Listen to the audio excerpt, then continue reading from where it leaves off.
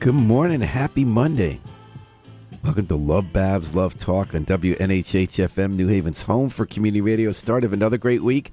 And you might notice that LoveBabz LoveTalks, Babs Rolls-Ivy is not the person you're listening to right now. Babs is away on a writing retreat for a week, and I'm in here trying to do her justice in her stead is Paul Bass. Welcome to another week in New Haven, even if we are starting with cloudy skies. And we got a lot to talk about this morning, including at this count 2 bank failures in 3 days. And what that's going to mean, we're going to have the State Bank Commissioner, George Perez.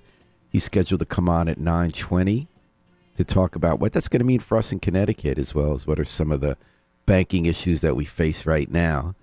But first, I want to talk about the other big story this morning, which is the Oscars.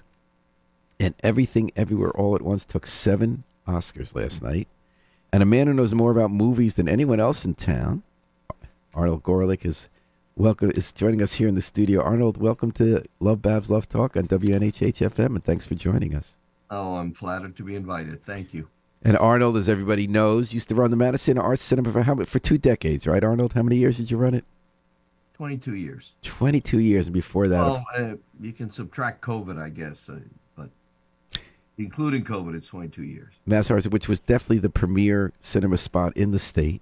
And before that, he was the welcoming presence at York Square and made that the premier cinema spot in the state. And Arnold's going to help us break down the Oscars. So, Arnold, you did watch the Oscars last night. I did.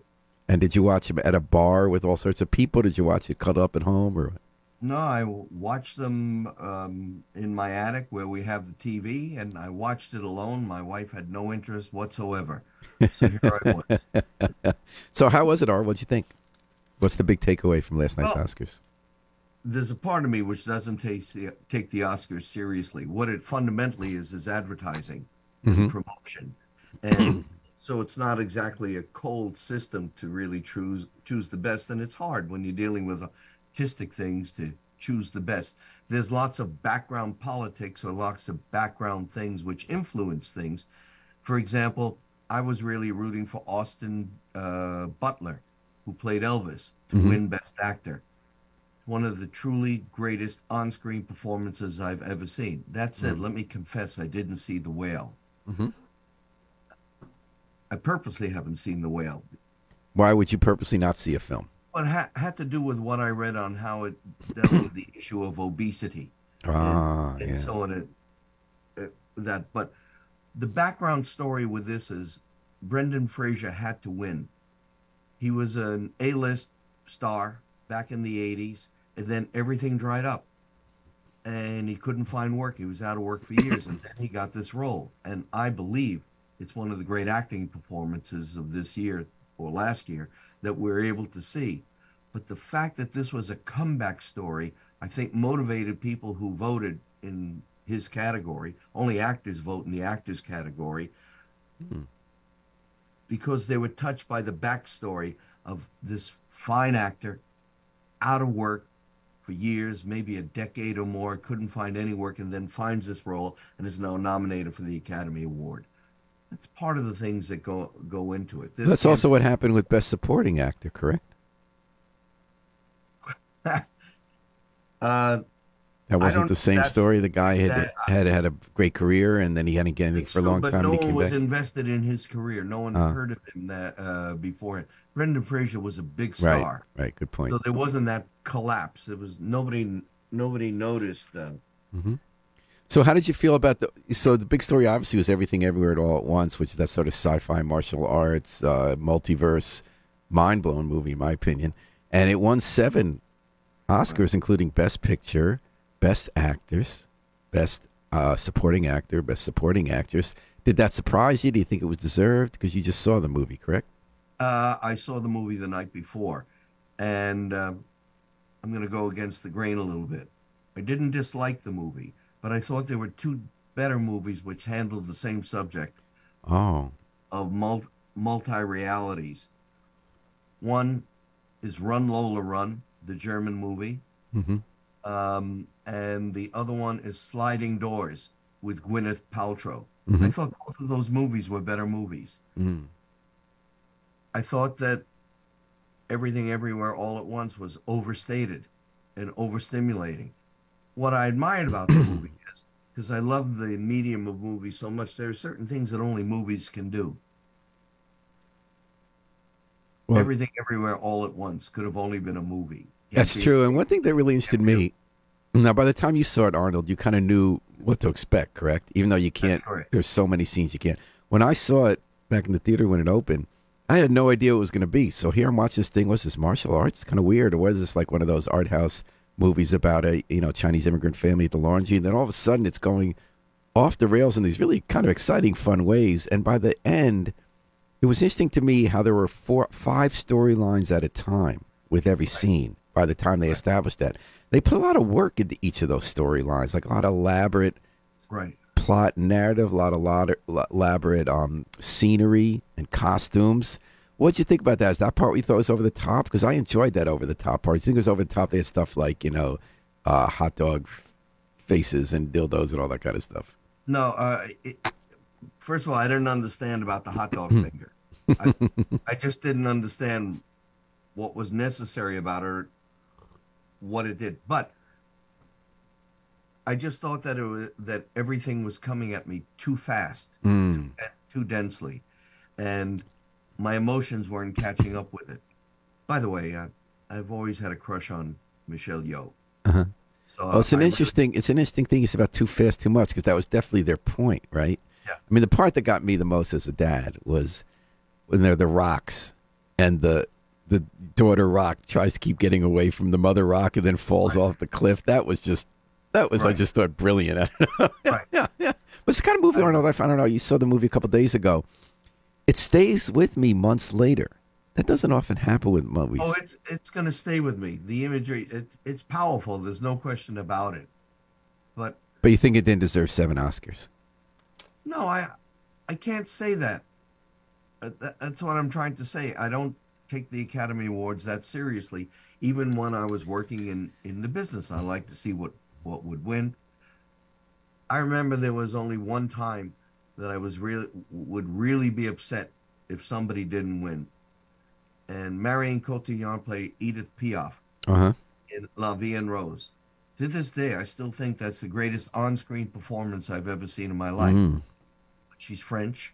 It was a foreign language movie, and I thought they would never give it to her. And I said to whomever I was watching the movie with, I'm going to give up my passport if Marianne Cotillard doesn't win the Oscar. And she won it. Oh, good. So you still got your passport because Yeah. that was the Trump years. You might have needed it.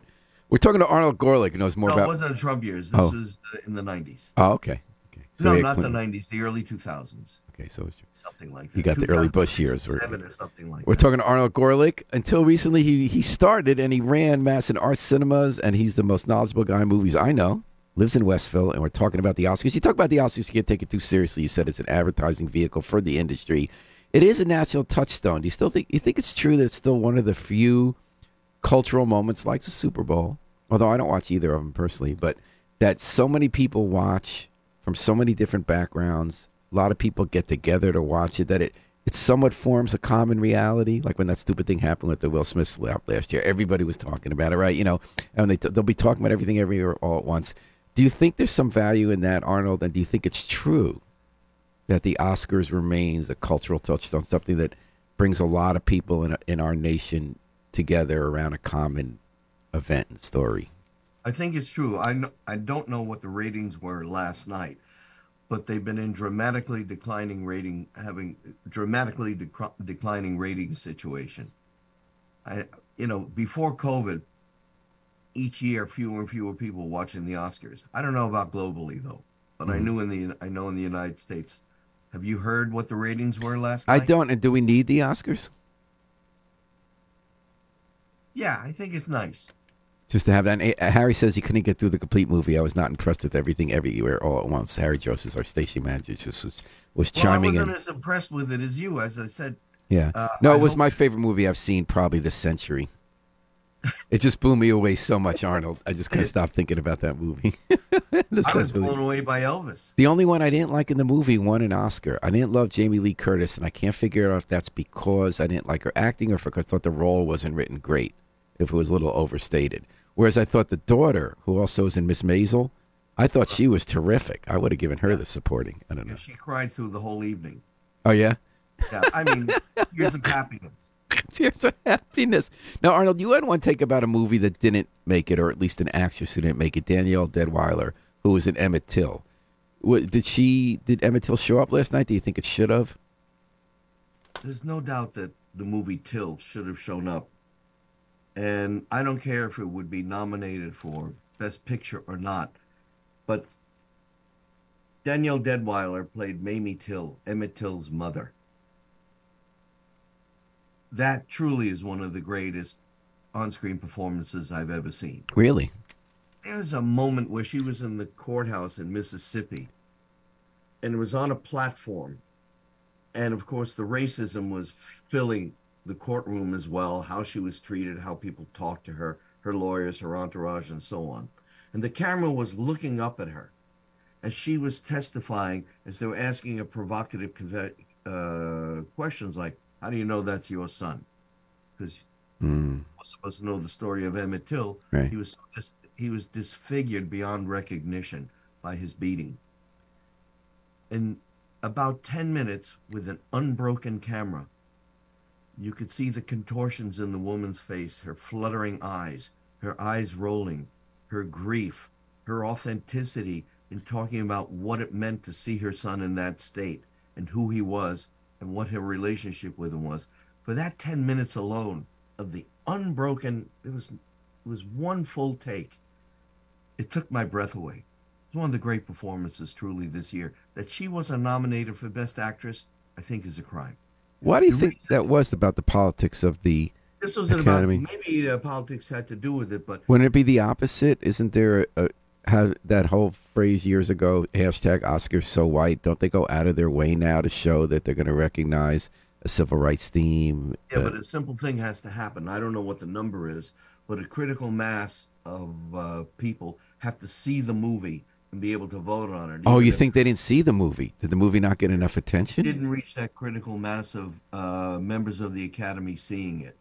It was streaming online, but I insisted on seeing. I knew how badly I wanted to see this movie. I was 10 years old when it happened, and I remember there was no surprises in it because I knew the story intimately. The question is, how do you tell the story again generations later so it has impact and freshness, correct? And did they succeed in doing that? I think so. I think so. You know, since it's a movie for me that had no surprises because it was just telling of a historical event, I think faithfully. My former film buyer was very touched by it, and he didn't know anything about Emmett Till. He's 10 years younger than I, and he's not a reader. So what is going on with movies these days? We came back for the pandemic. Some people are going back to the theaters, but streaming changed the industry forever. How do we watch movies now, and how will we be watching movies for years to come, and what will be the fate of in-person movies? That's why I got out. Movies have lost their aura, have lost their immediacy. There is no substitution without the collective of watching a movie in a movie theater with other people. Sometimes when we laugh at something on a movie, it's because if we laugh spontaneously, we're sometimes embarrassed that we laughed at what we just saw. Sitting in a crowded movie theater, to be embarrassed that you just laughed creates more laughter. You don't have this anymore. People walking out in the movie in droves saying, gee, I got to tell my friend Paul Bass he's got to see this movie. It doesn't happen anymore. There's been a cultural breakdown. There's been more atomization of the society. I made a joke about this, never thinking that this day would come so soon. It was going to come with or without COVID. COVID just accelerated it. But I used to say there's going to be a new category for the Oscars. Best movie made for a cell phone. But Arnold, okay, you're being like you and I and most of us of our generations can be, which is the world's changing. We think we're losing something, which we are. Are we gaining anything? Is there more of like an auteur style based on even short attention span work on video, or is there a kind of flowering independent DIY cinema emerging longer form on Vivo or other kinds of platforms? Let me say this. One genre of movie is dead in movie theaters. Art house movies, which I played. There's nothing to play. Top Gun was a big hit, what they call a blockbuster, and it Right, gave us something sequels of easy to get the right. people in. And I don't think that Martin Scorsese was wrong when he talked about the Marvel uh, comics movies as not being true cinema. I actually share that with him. But are there other I only avenues see a for this? downside. I only see a downside. But It's is just there more traffic. good work being produced on different venues, just not in a mass way that we're all going to see it the way that we have lost, as you said, going all together and all having watched this and saying, I'm going to show my friends and hearing how other people react? Are there other positive developments in how video can I be guess done as that stream? there are more people who are breaking through in movie making, but to me, it's an inexorable loss. I don't. I'm not questioning whether it's an exorable loss. I'm just asking, will there be positive for like people who don't have the means, who wouldn't have broken into Hollywoods before, who unlike Robert Townsend aren't going to be able to max out their credit cards and get incredibly lucky to make what was it called, Hollywood Shuffle, right? Like that Hollywood doesn't Shuffle. happen that often. It's very But good. Hollywood for Shuffle. most cases, people now can kind of do, some really talented people with no ins, no training could probably do pretty good work on their computers and put together. But look at it. The editor of Everything Everywhere All at Once, he says, "Hey, this is my second movie." They're 35, the people who made it, right? So now, Right. would that have shown in your theater? Oh, definitely. Yeah. Definitely, it would have shown in my theater. So before I let you go, Arnold, anything optimistic you could say about the Oscars, about the future of new forms of video, or are we just going to say it's all gone to hell and it's over? It's a big loss to me. Yeah, of course. My passion Lifetime. in my life. I'm glad there's a way for movies not to disappear. But Marshall McLuhan even wrote about what it means to look at a television versus a movie screen. Mm-hmm. And the television hypnotizes our eyes. There's natural movement. We naturally scan, according to Marshall McLuhan, anything we look at. We cannot fail but scan. Our eyes move. Apparently, television and its pixelation freezes our eyes where we don't do that scanning and experience a movie as we do in real life when we're looking at something. Television takes something away and numbs us. And what about The message. what about smaller screens? Is that even more severe? Because that's doing havoc on our attention spans and our connection to other human beings in the natural world. I say every day, I dream about going back to a world before computers and cell phones. I mean, one of the Daniels talked about how fast life is moving, and movies take years to make, but the internet is moving in milliseconds. Yeah. And how to keep up with that. It's hard to stop and think sometimes. Right. But I am wondering also. I feel I'm in a state of grief. I'm wondering, Arnold, and this is something I'm not excited about or even happy about, but I'm wondering whether we're actually evolving into different kinds of species, the way we're going to function with continual notification and assistance and monitoring of AI devices. Whether I don't do this, but so many people do it with their heartbeats and their steps and checking their blood sugar levels, but also what you're going to buy, what you're going to watch, what you're going to listen to. When I listen to music now, when we were growing up listening to radio, wait to see what come on, I now actually love when YouTube sometimes just plays different music for me based on its algorithm. But there's also something a little scary about it. Yeah, what's scary about that is you don't discover something new. Well, I do actually. I've discovered more new music because of that than I probably last year than I had in the last 20 years. Well, so, Netflix, based on what you've looked at, offers you narrow choices based on who they think you are already by an algorithm. Right. It's playing towards you. So much of it works on short attention spans. They know that exciting you, making you angry, or high emotional things, it doesn't make you more thoughtful where there are complex things to think about. I agree with that.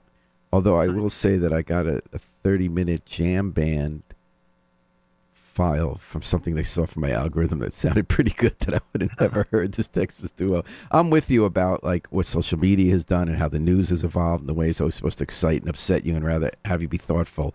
I do see some glimmer of hope sometimes of how it can be used well, especially in the music field. Because when we really think about Arnold, we grew up with Top 40, right?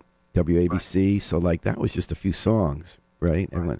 And when you talk about the news, everyone watched Huntley Brinkley or Cronkite. It really was not a big. People long for those days where we watched the same thing and trusted it, but there's also the other side that you didn't get to hear as many variety. And now it's Tower of Babel with so many different voices competing, and it becomes a clamor, as you said. It becomes appealing to us not to think, but to just react quickly. Right. But I do see possibilities, and I see it in video too. I see possibilities for voices to emerge throughout the cracks. You know, when you did art houses, that wasn't mass market. It got to be, right? You were ahead of your time, and the formula you hit on became a good formula. At the risk of flattering myself, is distributors. I'm talking about big distributors. Sony, Warner's would call on me, my film buyer, the theater, to open a picture. Let's say Finding Forrester or something like that.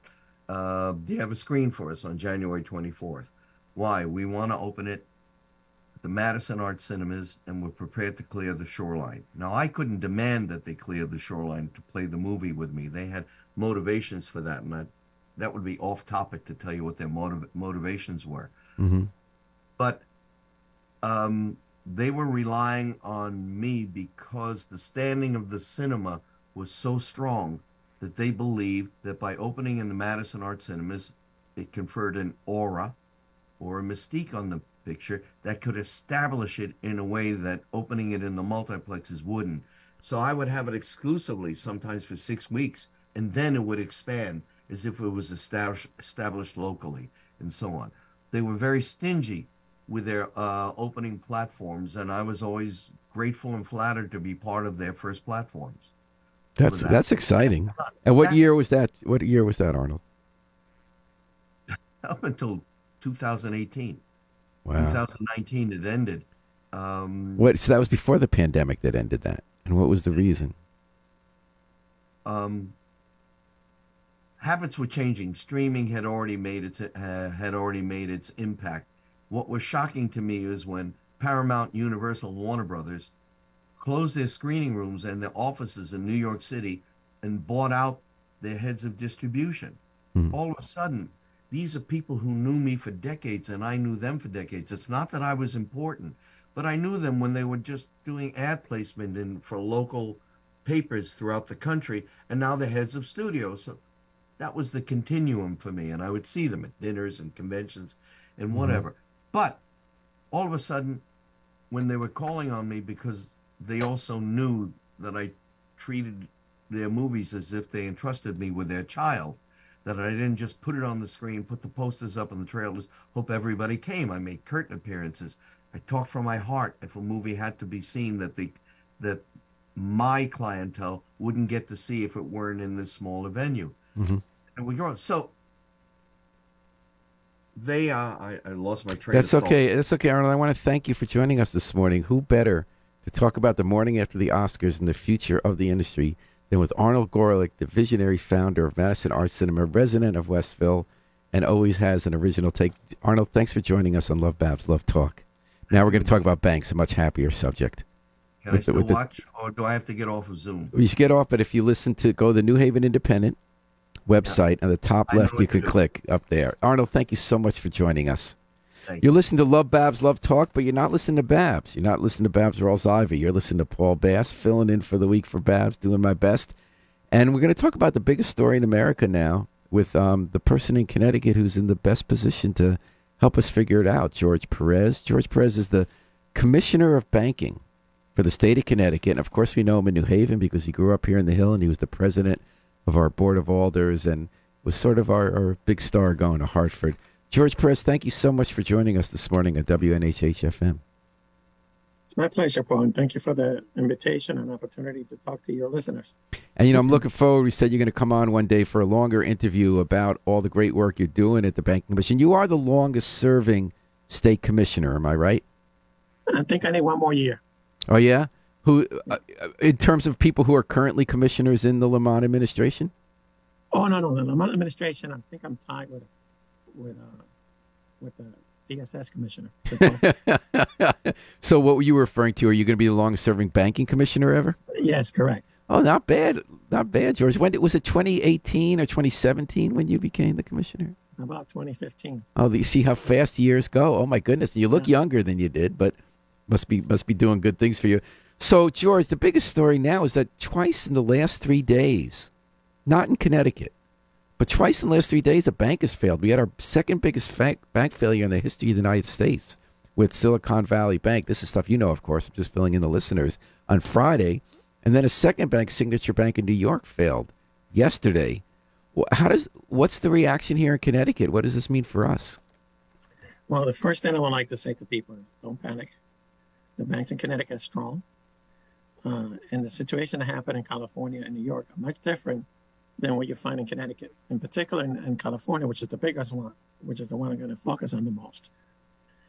The customer base was primarily high-tech, venture capitalists, fintechs, really big companies. And about 80% of the depositors have more than $250,000 in the bank, which, as people may remember from school or reading in the paper, FDIC only insured deposits up to $100,000, and recently, like 5-6 years ago, they changed that to $250,000.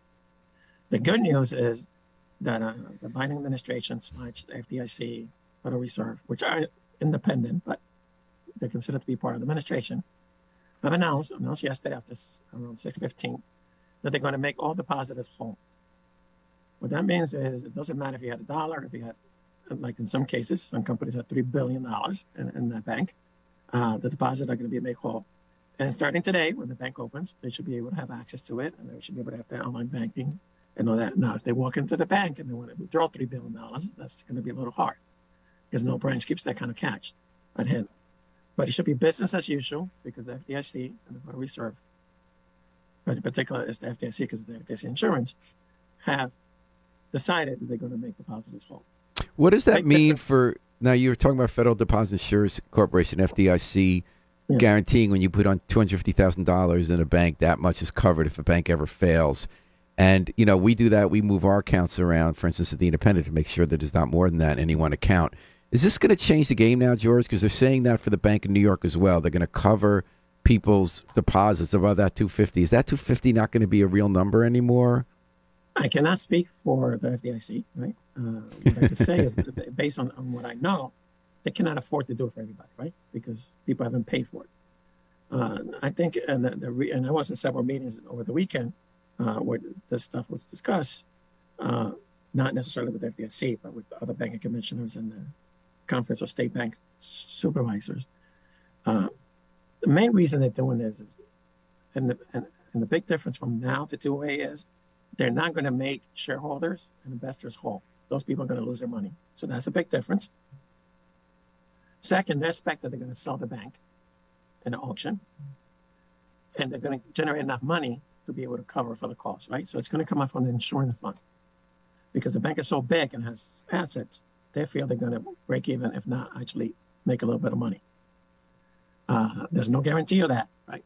If that doesn't happen, they already announced that if the net proceeds of auctioning the bank or breaking it up into little pieces and selling specific assets don't generate enough net proceeds, then they're going to issue a special assessment to the rest of the industry to make up for the difference. Gotcha. So this is a quote unquote one-time exception for those two, namely because not so much because investors are losing everything, as they should, because they took a risk, right? And they made decisions, and they made their own decisions, right? But because of the impact it was going to have on the depositors, especially like in the case of Silicon Valley Bank, there were so many large depositors that they will put them out of business if those deposits were to be lost. Now, your first point was don't panic because you don't want people to be doing around the bank. Right. Everyone's obviously scared about that today. Joe Biden, the president, is going to make a statement because he wants to calm people. So it's true the Silicon Valley Bank was so different because it was mostly startups and tech and fintech, and yes, most of them had more deposits over $250. But if I'm not mistaken, you know so much more about this than I do, George. It was a combination of factors that led to that bank's collapse. Right. Including that interest rates went up so fast that in the past, interest rates go up slowly, so depositors don't all take their money out of banks to get more interest somewhere else, right? And now that bank was actually paying high interest rates. Oh, they were? Okay. So that wasn't a factor there. No, interest rates was a factor, but for a different reason. This is a bank that grew real fast in the last 6 to 8 years because of the fintechs and the high tech companies, right? And what they did is they took their money and invested it in U.S. bonds primarily. Other investments, but a lot of it U.S. bonds. But they did that 2-3 years ago when the rates were lower, and the average yield in the portfolio was 1.79, which was a good yield back then when the prime rate was 0, right? But today the prime rate is 7.75. On Friday, the 3-month T-bill was 4.89. The 1-year T-bill has been going back and forth between 4.9 to 5.18. So in today's market, that yield 1.79 is no longer good. If they would have held those bonds into its maturity, they would have collected back all their money. They would have not lost any money. But what happened was, because they were having cash flow issues, and some real famous big time brokerage firms were starting to recommend that people withdraw the money. On Thursday alone, $42 billion withdrawals were done in the bank. Wow. They ran out of cash. And when they try to sell their bonds, so what they did is to come out with cash, they try to sell part of their portfolio. Because they were selling it early and the rates have gone up and their yield was so low, they sold it at a $1.8 billion loss, which only made the cash flow problems worse. So are there any banks in Connecticut that have that issue of too much invested in treasury bonds? The good news are banks are so small that they will never have that kind of exposure, right? I'll be able to answer that question more concrete later today. We are doing an analysis of that. We're not aware of it. So your preliminary analysis is that we don't have any banks in trouble? No, not in Connecticut, not Connecticut charter, right? And primarily because our market is different, right? We don't have a lot of high techs, a lot of fintechs, right? We're not New York, we're not. And crypto was the problem with Sovereign, correct? Yes. Crypto was big in New York, right? It's also big in California. In fact, one of the biggest company that would have been in big trouble was the 5th largest crypto company in the nation that had almost 26% of their reserve at Savings Bank of Silicon Valley Bank. Yep. Yeah. So yes, that's one of the reasons why I think that the Feds came in, FDIC in particular, to make deposits whole.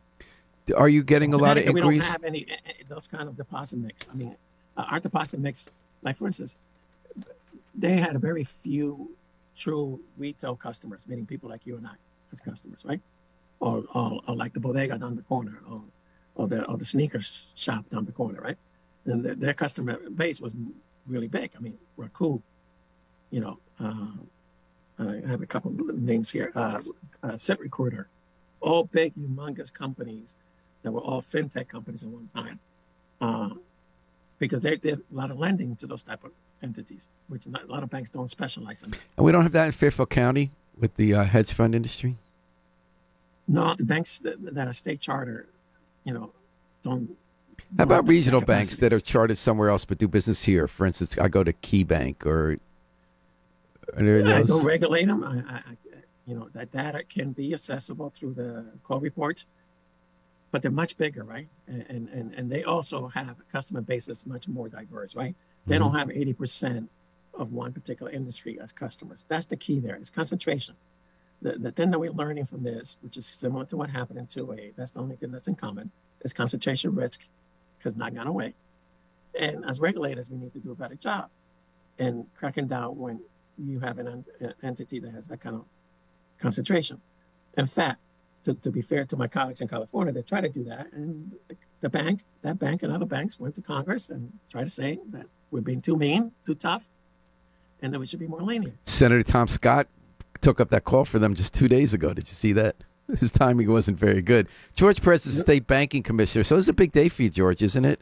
I would imagine that your office is fielding nonstop inquiries from the public. You said you're putting together an assessment of our banks just to reassure people. I hear you very loud and clear, telling people don't panic. We're not going to have bank failures here. You don't want people running on deposits. What's your day look like? What are some of the steps you guys are going to take? Well, besides a couple interviews like yours, you're the first one. Thank you. At 1 o'clock, I'm going to meet with all the CEOs in Connecticut, not only state charter, but the big national banks like the Bank of Americas and so forth. Now, in that one, I don't expect the CEO of Bank of America to be in this meeting, but the regional president, where in the state charter ones, all the presidents and the chief financial officers will be in the meeting jointly with the Connecticut Bankers Association. And part of that is to go over the announcement, to make sure, and to hear anything that we hear out there, and to make sure people are not panicking, right? And encourage people to communicate with the customers, right? One of the biggest issues that happened in this instance was the communication between the bank and the customer was really, really bad, and with the public. In fact, not only did the bond sale was a fiasco for them, but then they tried to issue stocks. And because of the run of the bank and the lack of communication, that collapsed too. So that's when the Feds had to come in and bail them out because they didn't have enough cash. So the key here is communication, reassuring the public. Connecticut banks are much different than those two banks that we're talking about. It's just our market is different. We don't have that. So you're meeting with CEOs, I assume that's by Zoom, George? Yes, it's all going to be done by Zoom. And you're meeting with them just to get information from them and to spread the word about your concern about keeping communication lines open with customers. I hear you saying that your staff is just renewing its assessments of the state of the banks. Anything else going on today? Are you fielding a lot of calls from just everyday consumers? To be honest with you, not one single call today. Really? From any consumer. Wow. Not one. So that's good. I mean, that is good. And that's the way it should be. No Connecticut bank has been taken over, and there's no reason for it that I know of for any Connecticut bank to be taken over by the Feds or us or anybody else in the near future. And you remember what it's like to work at the banks and be in those meetings when you're running a bank. So I can imagine that you'll know when you go on this call today what people need to hear. Yes, in fact, not only through merchants, but I actually worked at a bank that was taken over by the FDIC. Oh, really? First Constitution. Oh, yeah. Way back in the day, the Western Bank ended up buying it. I want to say that was the mid-'90s, early to mid-'90s. Yes, that was in the mid-'90s. And I remember that they had done a lot of these co-loans where they took equity stakes in companies. Wasn't that one of their big mistakes? Correct. Yeah. What happens is when a bank deviates from the cookie cut, like what I call the cookie cutter approach, right? On mortgages, car loans, home equities, and they start going and specialize in particular fields or really high concentrations. That's when you get in trouble. That's when you tend to have issues. What do you remember from that incident when you were there when you were present at the takeover? Well, at that time I was an assistant vice president, which is the lowest level of management. I have very little to do with what caused the issue. But I mean, as an employee, you feel depressed, right? You're going to lose your job, or you could lose your job, right? In my case, the surviving entity who bought it offered me a job, which I didn't take because I didn't want to travel outside of New Haven, so I went with the competition. The other thing is there's a lot of secondary market that gets impacted by this too, right? I mean, there are people like United Way, right? Those donations are no longer going to come from those banks, right? They're laundromats, right? And they're grocery stores, they're restaurants that those employees used to go and eat lunch and so forth. Right. So there's a lot of impact that happens beyond the depositors and investors. So it was not fun. It's much. Well, I'm glad we got you at the helm to make sure people aren't going to have a repeat of that scenario. And I wish you luck today dealing with the CEOs, helping to reassure the public. And thanks so much for making time, George Perez, State Banking Commissioner, tied for longest serving current state employee on the route to becoming longest serving bank commissioner. State commissioner, excuse me. Not state employee at all. State commissioner. George, thanks so much for making time. We miss you in New Haven, and we're glad things are going well up in Hartford. All right, thank you, Paul. And have it. Good luck today in dealing with this. You're listening to LoveBabz, LoveTalk on WNHH FM 103.5, live streamed at newhavenindependent.org. And I'm filling in for Babs Rawls-Ivy, who's away at a conference this week, a writing conference, and I'm sitting in her chair, and I can't live up to how she does it, but I'll be doing my best. And we heard from George Perez there, who used to be the Board of Alders president in New Haven. He had a long career here. He grew up here, and now he's a state banking commissioner. He is tied for the longest-serving commissioner in government. He predated the Lamont administration, and he said he's on his way to becoming the longest-serving bank commissioner in a year. And this is going to be his moment of sunlight because for the last 3 days we've had 2 bank failures in Connecticut. I mean, in the nation, not in Connecticut. We have Silicon Valley Bank in California and Southern Bank in New York. And so obviously there's a lot of concern today that other banks are going to have problems, have runs from depositors. The attention's focusing on banks like First Republic that are similar to the banks that failed. As you heard George Perez say, Silicon Valley Bank really was focused on the tech industry, FinCon, which is fintech, which is financial tech. And they had they made some very unwise investment decisions in treasury bonds that didn't give them the cash they needed on hand to pay when there was the run on the bank. He's confident that's not going to happen here. In New York, the bank is very tied in the crypto industry. So I hope George's right. I trust George. I agree with him that it's a good idea not to panic or anything like that. I mean, every headline. I was thinking about how in the context of social media, news travels faster. There's more of a danger. But now we're going to go and say hello to Nora Grace Flood of the New Haven Independent is here, has a word on the street. Good morning, Nora. It's nice to see you. Hi, Paul. How are you doing? Good, boy. You're in loud and clear. Good job. Oh, good to know. Yeah. I did just get an upgrade for my iPhone. You really did? You just got an upgrade? Yeah. Mm-hmm. Okay, I got to look into that because I never sound this good when I'm out on the street doing word on the street. So what's the word on the street, Nora? Who you got? Yeah, so I'm at the Bottle Redemption Centers of America. I think that's the name of this great site, choice. right off the Boston Post Road. And I've got Suki here to talk to us. So I'm going to turn the camera around and ask Suki, what's the word on the street? The word on the street today is injustice. We're talking about injustice for the homeless in New Haven, and what the city is doing to get rid of it. Yeah. So, could we start with what we're doing here today? We are. We're turning in bottles. I go around New Haven every day, collect bottles, bring them in, help support, get heat and food and stuff for me and my husband. And that's what we were doing this morning. It's kind of a look into our life. Yeah. And is this typically how you spend your morning? This is how I spend my morning and usually my afternoons too. Yeah. And tell me a little bit more about that. I know Suki has, she calls it her loop. Yeah, my loop. I do it every day. I go all around New Haven.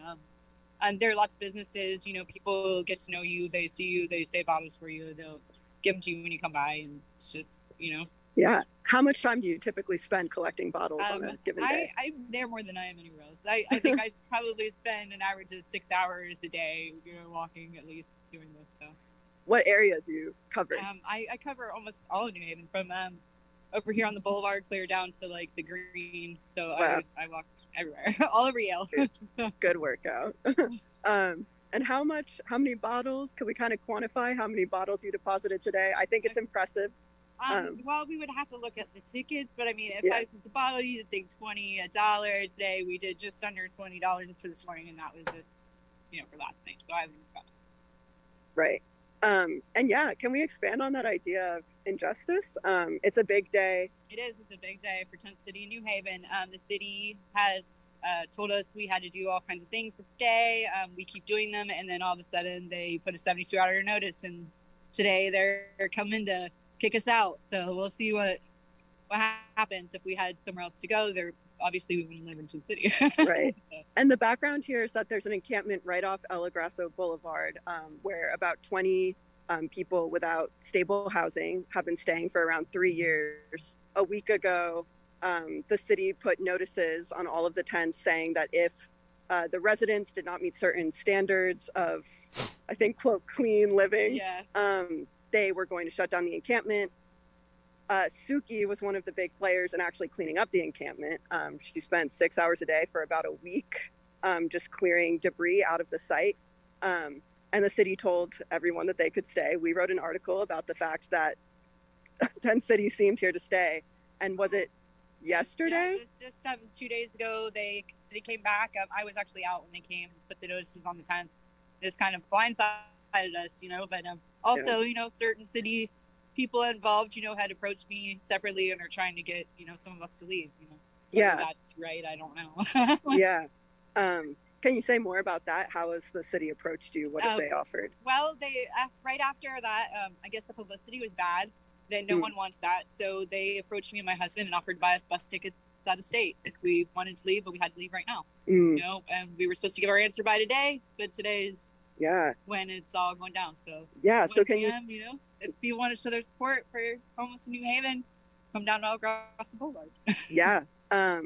And could you talk a little bit about what's going through your mind? How do you make a decision here? You technically have the option to. You're originally from Georgia, right? I am. I'm originally from Georgia.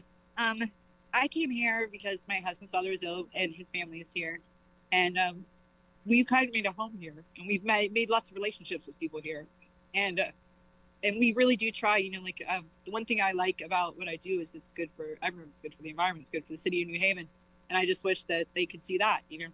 Yeah. So even though we might not be valued citizens in the eyes of the city, you know, we're still people and we still care about our city. Yeah. And so your plan is to try to stay at the encampment? Yeah, stand in our ground. So whether we all go down together or not, we're going to be there. Yeah. So. And do you think, is that primarily out of necessity in terms of thinking about the future? You really want to stay at Tent City? That's the best case scenario? Or is it about the community that you've built there? There really is. Yeah. And I've known other people that have stayed on the streets, and it's much scarier scenario when you're sleeping just anywhere, and you know, and we really are a community. Yeah. And we care about each other. Yeah. What do you think you'll do if the encampment is closed down today? I have no idea. I have no clue. So I guess we'll start. You know, all I can do is remain positive and pray for the best. Yeah. And I'm going to let Paul weigh in here too. Paul, do you have any questions you'd like to ask? Well, so I'm sorry that you don't know where you're going to be sleeping tonight, Suki. I hope you find a place. Has the city offered you beds in any facilities, or there's shelter, supportive housing? They say that they were going to send people to help us in different workers and things, but they always say that and then it never comes through. So they really have very little interest in what happens to any of us. They just don't want it to look bad on them. Would you want to be living, let's say, in a transitional shelter or in a supportive housing environment? I mean, possibly. I mean, that could be. A lot of those places, though, it's hard to stay together, especially you have a significant other or situation, and that's the one thing we have is we just have each other. Yeah. How did you and your husband meet?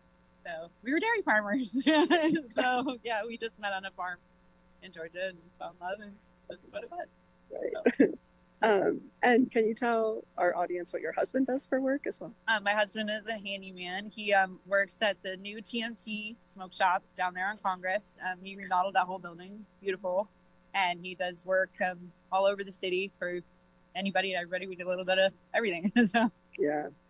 And how would you like to see the city treat Tent City? I just wish they'd realize that we're people. And we just want somewhere safe to be and the same respect and rights that other people have, you know. And it shouldn't be that we're wondering, you know, from day to day, you know, whether we're just going to have somewhere to lay our head and not freeze to death. You know? Yeah. And what are your plans for the rest of the day? So how do you prepare for the city's entry to your home? There. There's people there now. Everybody, you know, they tried to keep the site clean, but it doesn't matter really what we do. They've already made their decisions. They decided to push us out there and push us out. Yeah. And you were saying a lot of people there you think are in denial that this is going to happen. Yeah, a lot of people are. But, you know, what we can do is hope for the best. Yeah. And could you talk a little, I think our audience would like to hear more about you.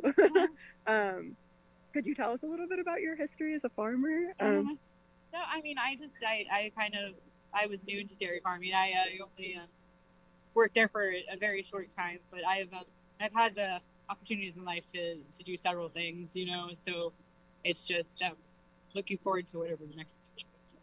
Yeah, and you were saying so you've been at Tent City since July of last year. Yes. Okay.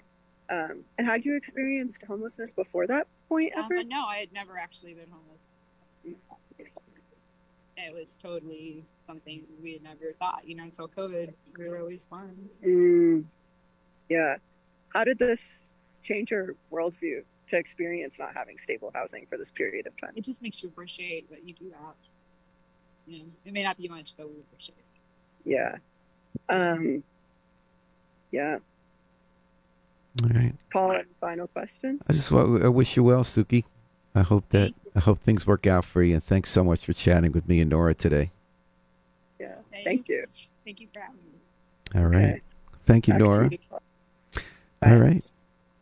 Well, that was so I guess what we're hearing from Nora Grace Flood on the ground is that they're going to dismantle Tent City today by the Boulevard. That's by the West River, that encampment. There's been a lot of robust public discussion about where the homeless should live, at what point does it infringe on other people's rights and their own safety, or what rights should homeless people have. And it's been a tough decision for the city. I guess what I'm hearing now from Nora and Suki is that they're going to pull the plug and have people move. So stay tuned to the New Haven Independent, because I'm positive that Nora Grace Flood is going to have that story. We're going to take a little break here so Harry can tee us up for the 10 o'clock hour. This is Paul Bass. I'm filling in for Babz Rolls Ivy on LoveBabz LoveTalk. When we come back, we're going to talk a little more about climate tech and what happened in banks, but more about a new place in New Haven that's hatching companies that are seeking to combat climate change. A place called Climate Haven with Ryan Diggs, who's the director. And then we're going to pivot to shape note singing, because there's an event tomorrow night about that, and the chair of the Department of Music at Yale, Ian Quinn, is going to help us out. So we got a lot to talk about and explore a lot of worlds and the other end of the order. So stick with us at WNHH FM. Let me see what we're going to queue up here. Hi, this is Babz Rolls Ivy from New Haven, Connecticut, and you're listening to WNHHLP 103.5 FM, streaming live at newhavenindependent.org. While COVID may not stop a baby's heart, isn't a child with a rising fever, cough, and chills enough to make your heart skip a beat? Children are 19% of reported COVID cases, with higher rates in Hispanic and Black children. Vaccinated 6 months to 5-year-olds are 80% less likely to get COVID, which means 80% healthier New Haven 1-year-olds and 100% happier New Haven parents. To learn more, visit nhvvax.org.